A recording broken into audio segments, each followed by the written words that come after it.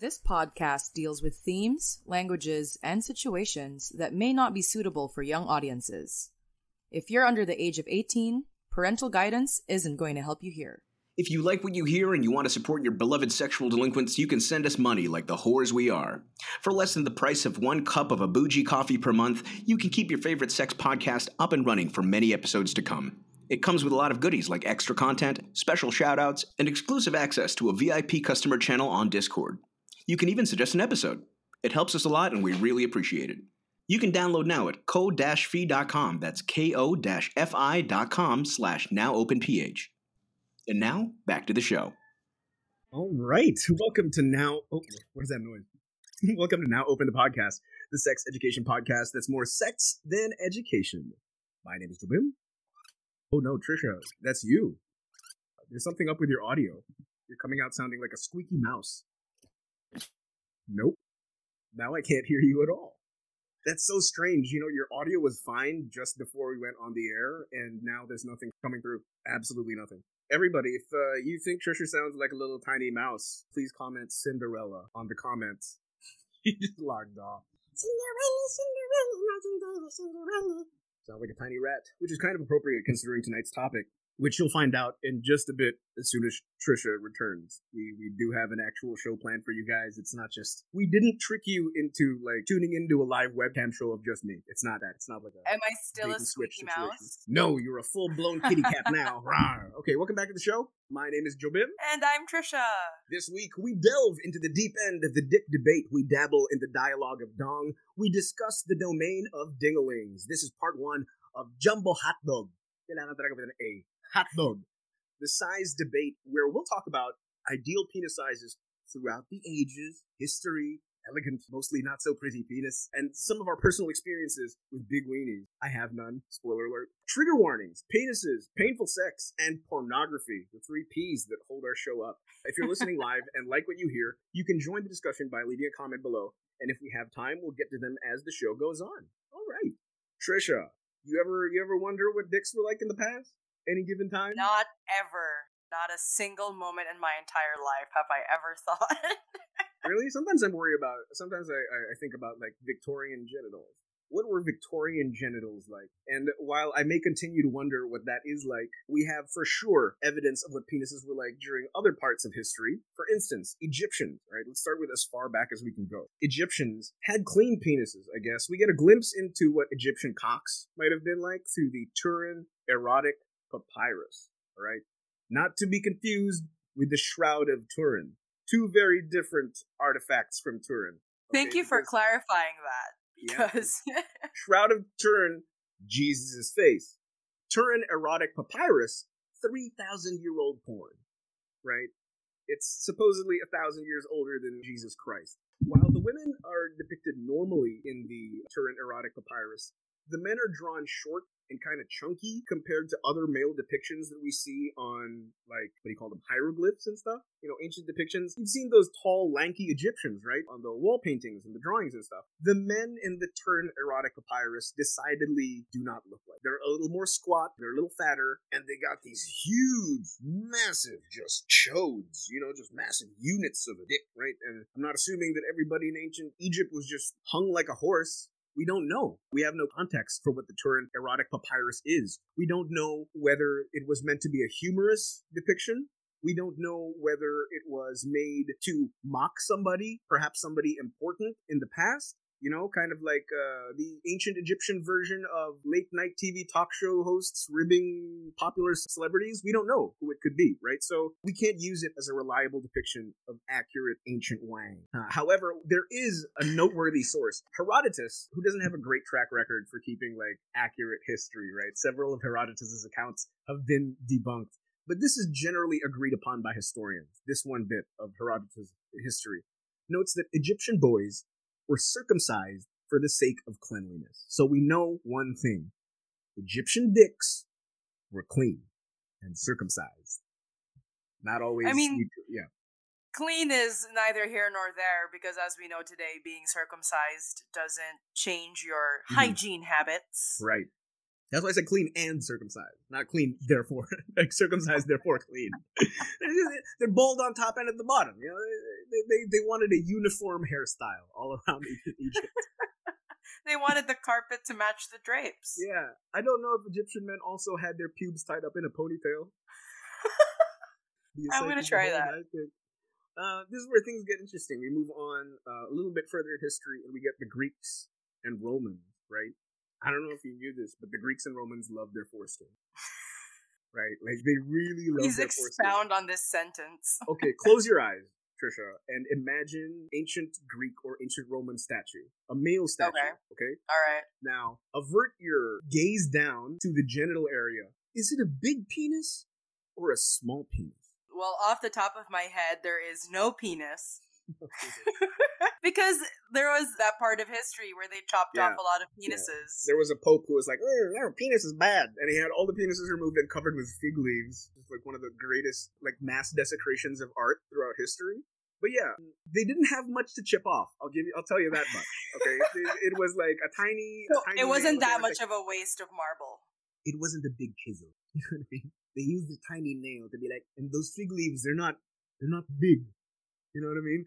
And this is because the Romans and the Greeks liked foreskin. They liked foreskin so much, in fact, that the ideal penis was supposed to be the ideal foreskin was supposed to be 3/4 the length of the penis. So 3/4, that's 3/4, right? You're supposed to have shaft and head as 1/4 of your penis, and then 3/4 of it foreskin. The longer your foreskin, the more ideal your penis was. Right? I need to ask, because I am not very well versed in foreskins, but can your foreskin be 3 times the size of your penis? Is that just a thing that happens? I mean, yeah, I've seen penises like in pornos where they're... Oh, sorry, it's 3/4 of the length of the penis. Yeah. I thought it was supposed to be 3 times the length of the penis, and then my brain just broke. Yeah, 3/4 of the length of the penis. And it was often, if you find any of those old ancient Greek and Roman statues, they were often depicted with having long foreskins. Yeah, it was the most prominent part of nude statues of athletes and gods. So, like images of virility, images of masculinity had small penises, right? It was seen as a sign of being elevated, I guess, from the animal world, right? Because you were an evolved being, you were separate from animals with their big, angry penises. You are, by comparison, refined and have a smaller, more sophisticated dick, right? Frederick Hodges notes that for the history of medicine, the prepuce, foreskin was seen as an object of high beauty for the Greeks and Romans. The ideal was, that's it. Since the Greeks linked the penises to the ancient world equivalent of being a dumb Chad, small dicks were all the rage, as they were thought to be beautiful and sophisticated. But the love affair of Romans and Greeks with penises does not end there, okay? They loved them so much that it affects a word that we use to this day on a daily basis. See, the Romans believed the image of a penis could be used to ward off evil. They would usually call these, they would make pendants, amulets, decorations out of penises. And these things were called fasciniums or fascinus, which is the root word of the word fascinate. Yes. So our word for fascinate and fascinating has its root in penises, right? The English word fascinate ultimately derives from the Latin fascinum and the related verb fascinare, to use the power of the fascinus, that is to practice magic. So to fascinate, to practice magic, right? And the reason for this is big magic. Romans and Greeks, in order to unify the peoples that they were conquering, would adopt the traditions of the pagan religions that they were taking over, right? And a lot of these religions had to do with fertility, and their lifestyles would revolve around the seasons, because would we live or die by the harvest during these times? So vaginas and penises were very much in vogue in these pagan religions because they represented fertility and the harvest, and penises literally represented the seed, which would be planted into the earth. So as the Romans would adopt these pagan religions, they would take their imagery, and there's a really funny account of like when Roman soldiers would come back from battle, they would attach little penises to the undersides of their carriage to represent, like, the masculine power of the hearth, which they regarded as sacred. Are these basically like penis bumper stickers, or yes, those balls that hang from the back of a truck bumpers? It's like the ancient Roman equivalent of that. But in celebrating when you come back from war, if you're successful, they just stick a bunch of dicks underneath your chariot, right? On top of this, they also believed that penises would elicit strong emotional reactions from people and would therefore ward off evil spirits. So, I shit you not, they would carve out jewelry, pendants, finger rings, relief carvings, lamps, and wind chimes out of dicks. If you were to walk through ancient Rome, it would not be surprising to turn your head left, right. You wouldn't be able to close your eyes and throw a stone without hitting a carved dick, because Romans believed that they warded off evil. If anyone listening wants to be commissioned for a set of dick chimes, please hit me up in my DMs. Matt Ordonez says, I mean, penis size is great, but what about ball size and vaginal depth? It's funny you should ask that, because we're going to get to something close to that in just a bit. I should lay my first card, the penis chariot. Name it the penis charot. Anyway, ancient Indians. Moving on. Everybody knows about the ancient Indians because they have a little book that you might have heard of. It's called the Kama Sutra. And my first exposure to the Kama Sutra, I remember this is probably one of the first times in my life that I thought, maybe my penis isn't that big, man. I don't know if you've ever seen the depictions of the Kama Sutra, but they are not modest men. I didn't know if that was like an accurate depiction of what a male member was supposed to look like, but they were way, way, way ahead of their time with the Kama Sutra, right? Because the Kama Sutra believed that the ancient Indians believed that different penis sizes were compatible with different vagina sizes. I think they're onto something here. They weren't a one-size-fits-all kind of thing. Of course, they believed that you could still derive pleasure no matter what, but that there was an ideal pairing between sizes. So, because Indians love classifying things into castes, there's a system for male and female genitalia. The hare, the bull, and the horse are for men, so men with small penises are hares.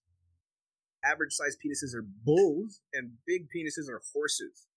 And for women, deer, mare, and elephant. Slightly less flattering. Wait, so elephant is if you have a big vagina? Vagina, yeah.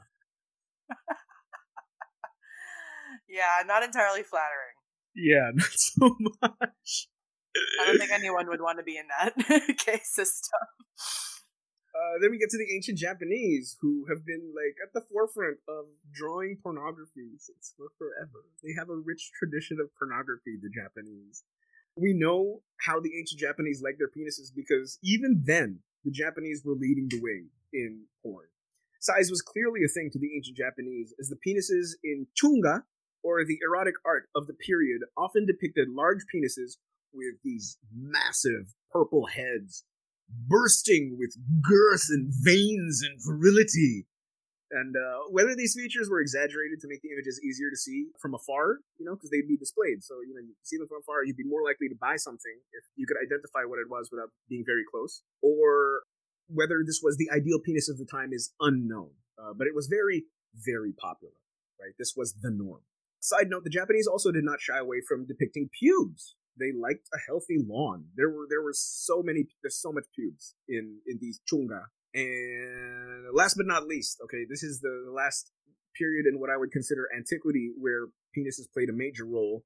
There was King Henry VIII, who was, famously not a feminist. he was obsessed famously loved women. Yeah, a little too much. So he was obsessed with like big dicks and murdering his wives. And one of those was quite popular. The two pastimes of any gentleman of the time. Right. He was the best at it, though. He ordered the men to dress with big... You ever see pictures of King Henry, and he's got these, like, big, round shoulder things? In fact, when you often depict people of the era, they're depicted with these big shoulder patty things. And that's what they were, in fact. They look kind of funny now, but those round things were the shoulder pads of the time. They were meant to make men look more masculine And King Henry really popularized that. He was like, men gotta dress this way. They have to look masculine. King Henry was kind of like the Teddy Roosevelt of that time. He was just like, a man's man. We gotta look like men. And he also made codpieces a thing. There's a really funny story about a BBC show who was doing a TV show about King Henry's life. And they wanted to make it as historically accurate as possible. But when it came down to the codpieces that they were using for historical accuracy, they had to make them smaller because they were afraid that audiences wouldn't believe that that's how people used to dress. They thought it would go size comparison. How big? They thought it'd go over people's heads because codpieces, as we're used to seeing them in a traditionally educational setting, like let's say in school, they're the watered down codpieces. Actual codpieces that they wore at the time made you look like you had a raging boner. Like you were walking around with a hard-on. And I can only assume this was just for King Henry VIII to walk around with an actual hard-on all the time and nobody to question it. It's like, it's my codpiece, bro. Norms. When Queen Elizabeth, however, sat on the throne, for some strange reason, walking around with a glaring erection just fell out of fashion. I can't understand why. But, I love how to display their masculinity. They were just like, everyone has to think about and look at our giant dicks all day. I know, right? Yeah. Everybody got to be thinking about my dick. Always. To reassert my power, you always have to be thinking about my dick. And my shoulders. And my shoulders. Very, very important. But before we get into the discussion tonight, here's the newsstand. If you like what you hear and you want to support your beloved sexual delinquents, you can send us money like the whores we are. For less than the price of 1 cup of a bougie coffee per month, you can keep your favorite sex podcast up and running for many episodes to come. It comes with a lot of goodies like extra content, special shoutouts, and exclusive access to a VIP customer channel on Discord. You can even suggest an episode. It helps us a lot and we really appreciate it. You can download now at ko-fi.com. That's ko-fi.com/nowopenph. And now, back to the show. Join in on the conversation on the Now Open PH Discord server, where you'll be free to talk about anything and everything sexuality with like-minded people. Respectfully, of course. Just mind your P's and Q's. You can find the link to the server in the episode description. Vice President Leni Robredo maintains her stance favoring same-sex unions in the Philippines, but rejects the idea of decriminalizing abortion. I have always been against abortion, pero yung sa'kin, para hindi tayo humantong sa extreme situations, kailangan natin na strengthen yung local health services, Robredo said. Abortion is currently punishable by law under the revised Penal Code of the Philippines. However, reproductive health advocates continue to push for the decriminalization of abortion, arguing that doing so will save women's lives and prevent disability from unsafe abortion complications. So that is tonight's news bit. Basically, she came out and was asked about her stance on several pressing issues, and one of which was her stance on same-sex unions, which thankfully she agreed is something that we do need in the country, but in the same breath said that abortion is something that she cannot get on board with. How do you feel about that? Oh, I was going to ask you. I'm a little pessimistic at this point about politics, right? So for me, look, black and white, it's horrible. Black and white, it is a stance that I do not agree with. Being against abortion is not a stance that I agree with. But when you talk about politics, it's not black and white. And I'm looking at Leni Robredo as a whole. And when you're looking at her as a candidate, I believe that she is the best candidate. She's the person I would trust the most to turn this country around right now. But I do not agree with her stand on this. Absolutely. I understand the value of playing the game because you do have to win over a majority of people, especially so close to the next elections. And I'm pretty sure that abortion is a pretty hard stance to take in this country. Right. But, and I think compared to someone like Pacquiao, who later came out with his stance on abortion, and I'm going to read this, and a little bit of a trigger warning in case you need a trigger warning for Pacquiao, because who doesn't? He said he opposed abortion even for rape victims impregnated by their abusers, saying, ang buhay mahalaga. Pahalagaan natin ang buhay. Panginoon ang nagbigay niyan, so di mo tatanggapin ang binigay sa'yo ng Panginoon. And Robredo's answer is nowhere near as awful, I'd say, but strengthening local health services, if you want to do that and you want to help people with uteruses across the country, the best way to do that is to have abortion, is to decriminalize it and offer Right. it safely. Because in a past episode, we mentioned that the unplanned pregnancy rates in the country are at 54%, and the unwanted pregnancy rates are at 37, somewhere in that range percent. And these numbers are scary. Look, the facts show that decriminalizing abortion just makes it better, improves the quality of healthcare for women across the board, right? But the fact of the matter is, what you're up against isn't rational. What you're up against isn't a statistic. What you're up against is faith. And it's hard to argue against something that is based on something that is not rational. And I'm not saying that just because something is irrational, that it's bad. Faith can be a good thing, but it's hard to use statistics to argue against something that is faith-based, right? Yeah, that is very true. But That's the obstacle we're facing. So until something changes, something big needs to happen. Something big needs to happen to wake people up to realize that the price that we are paying to hang on to our beliefs is being paid by the young women of this country. I don't know what needs to happen, because as it is, abortion does exist in this country, but it only exists for people who are rich and powerful, who have connections, or it exists in a state that is so unsafe that it's unthinkable as an option. Right. But some people do the unthinkable, because the opposite is even more unthinkable. So, abortion does exist here, and decriminalizing it is making safe access to it extremely inaccessible, forcing women to turn to really dire alternatives. And it's what's even worse is that if we want to prevent pregnancies in the first place, comprehensive sexual education is what we needed yesterday. I'm not even fine. I'm not. It's not on me. It's not my position to change an entire nation's religious stance on a thing. All I have are my beliefs, but the government doesn't even support the alternatives to abortion. It wouldn't be as horrible if we had the infrastructure to take care of parents who have kids who are unwanted, right? If we have a system in place to take care of women who have to have children from being raped or from, there's no alternative. They're just saying no abortion, and then that's the end of the story. Give us something else. Give us something else to work with. If you're not going to give us abortion, give us something else. And that's what I haven't heard. Yeah, and that's something I haven't heard. I haven't heard any working alternatives from the government saying, fine, we won't give you abortion, but we'll put up an organization where women who have unwanted pregnancies can go to have them, and the systems that we do have that are in place aren't effective. There's no money being pumped into that infrastructure. That's all I'm saying. Just give us a bone. Give us a bone, Lenny and everyone. Right. But you know what? I still have bad respect for Lenny. I just hope that, politicking aside, she does rethink this stance. I mean, she does have daughters. She is a woman herself. And this is something that, as a woman, growing up with a uterus, I've been pro-choice longer than I have been gay, I think. Because from a young age, it was drilled into me that, pregnancy will completely change your life. And it's the number one thing that can redirect the entire course of your future. I've been pro-choice for as long as I can remember because of my eldest sister, who is the real life Daria, right? She's as cool as you can get as an older sister.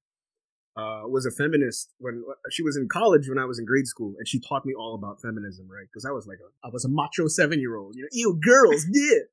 And my sister was no, a woman needs to have a right over her own body. And then she pointed out that situation to me. What if I got raped? Would I have to keep that child? And I was like, yeah, dude, I don't want my sister to keep a rape baby. Yeah, my sister knocked that into my head at an early age, and it's just never changed. And I guess that's it for the U-Stand. Now sitting down.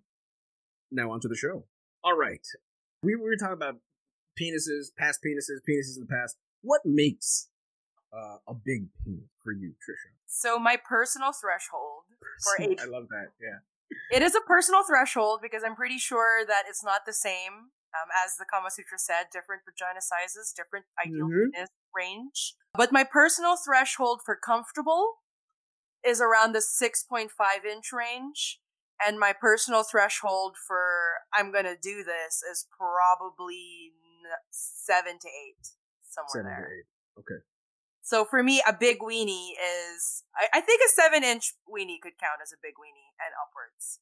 It's funny you should say that because, like, when I asked you the question, what makes a big weenie, your immediate response was, for me, right? And that's what I've found to be consistent across the bar when talking about big weenies, is that it varies from person to person. It's very much a subjective thing, isn't it? It's a case-to-case basis thing. So why do you think we are so obsessed with big penises? I'd like to think a part of it is pornography. A little bit. The more Definitely. widespread pornography became, the more that your first encounter of another person's penis is likely this huge, gigantic, comically large schlong.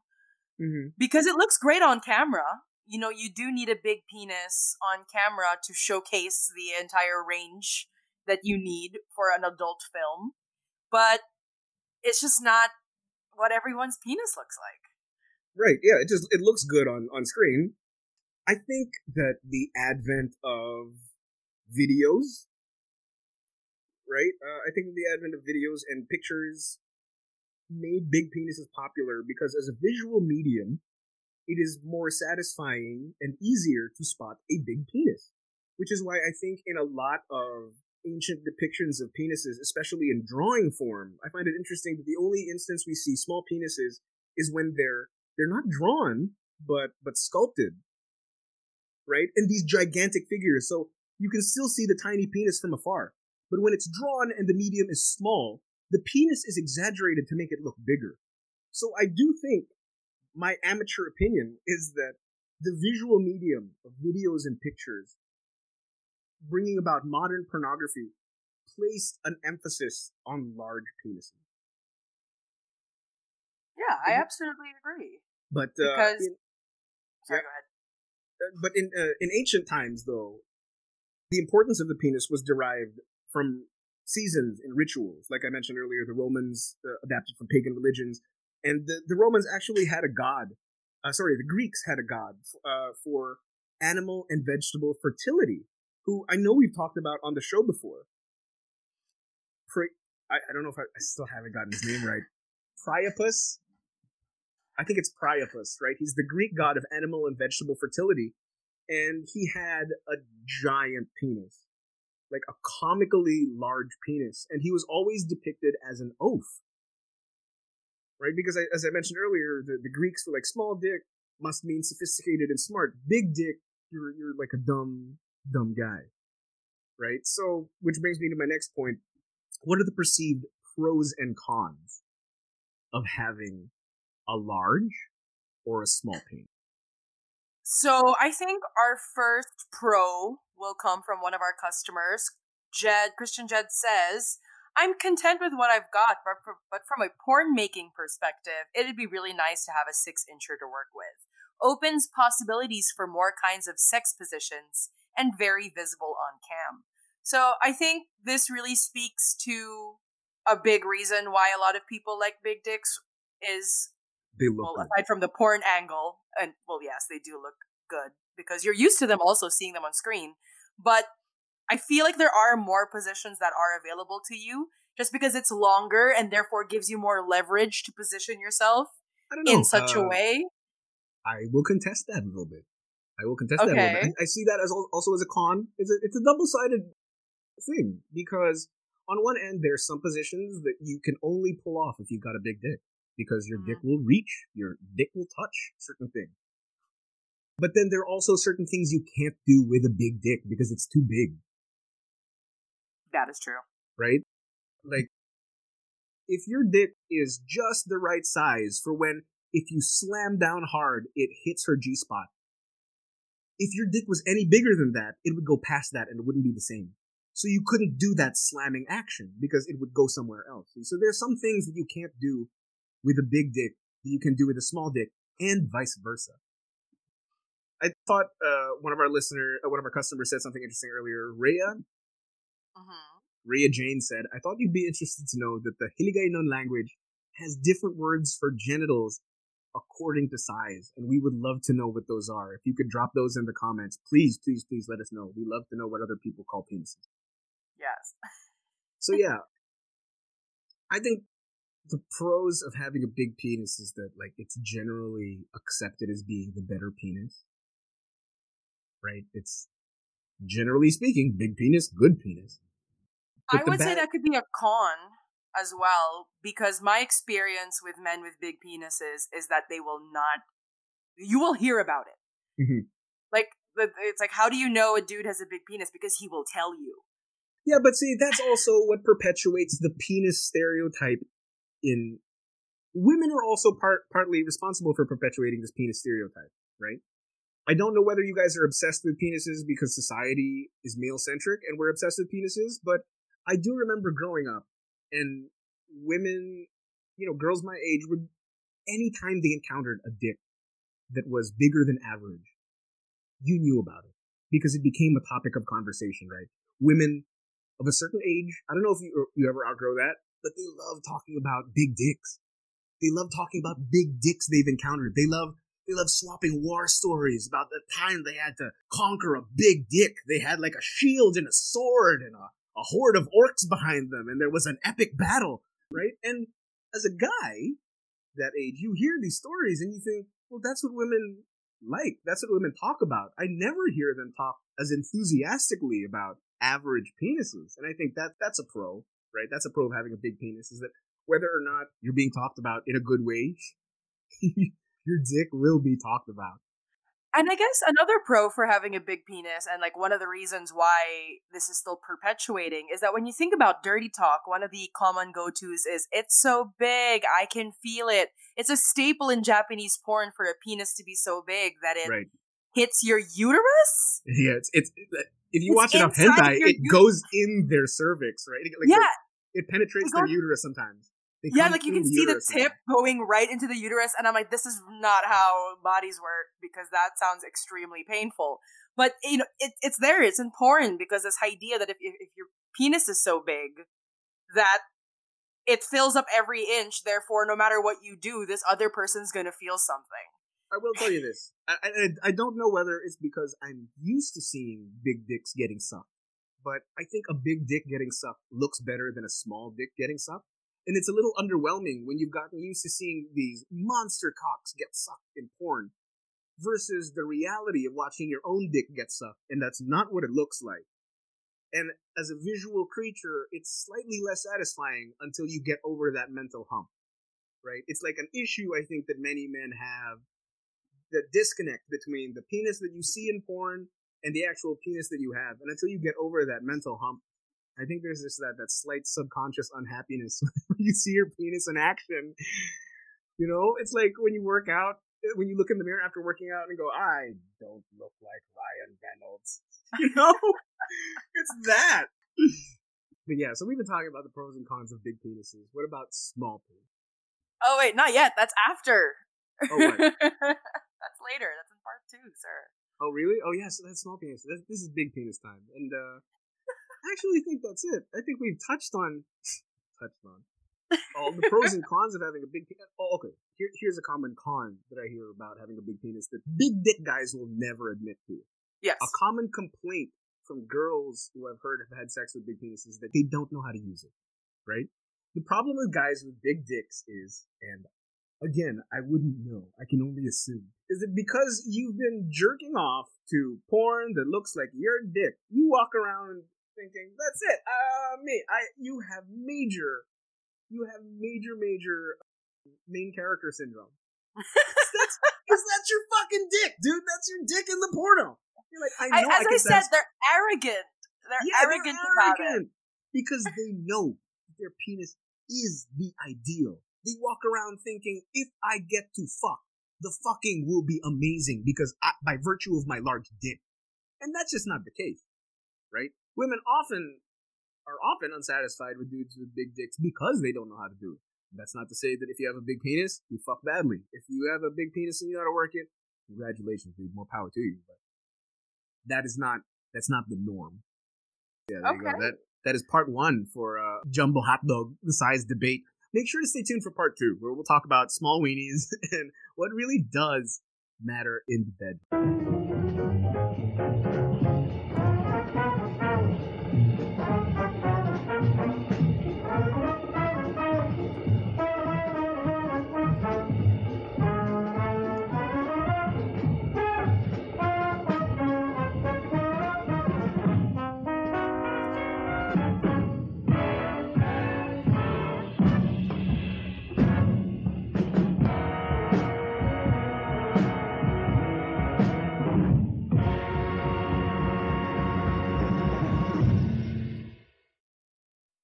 This podcast deals with themes, languages, and situations that may not be suitable for young audiences. If you're under the age of 18, parental guidance isn't going to help you here. If you like what you hear and you want to support your beloved sexual delinquents, you can send us money like the whores we are. For less than the price of one cup of a bougie coffee per month, you can keep your favorite sex podcast up and running for many episodes to come. It comes with a lot of goodies like extra content, special shoutouts, and exclusive access to a VIP customer channel on Discord. You can even suggest an episode. It helps us a lot and we really appreciate it. You can download now at ko-fi.com. That's ko-fi.com/nowopenph. And now, back to the show. Welcome back to Now Open the Podcast, the sex education podcast that's more sex than education. My name is Jobim. And I'm Trisha. And this week, we are back to validate your feelings about your cock. I was supposed to make this intro longer, but remember, length isn't that important. In part 1, we discussed the history of penis discourse and what we think of big weenies. I think the conclusion that we came to is that they exist. Yes, big weenies, indeed. Yeah, big weenies. They're there. That should be the slogan. That should be the slogan. Because it, I think reinforces the reality of big penises. Is that nobody gives a shit, dude. Dudes that walk with big penises walk around like they are the alpha male, and dudes with small penises walk around like, yeah, I'm going to die a virgin. But no, that should be the slogan. Big penises. They're there. I'll call the marketing department. I'll have them change it.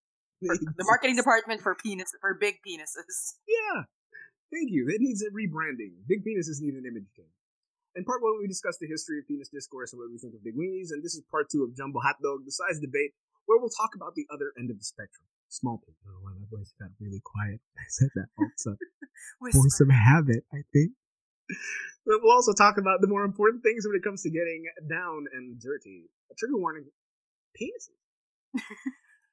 So yeah, small weenies. What makes, in your opinion, a small weenie?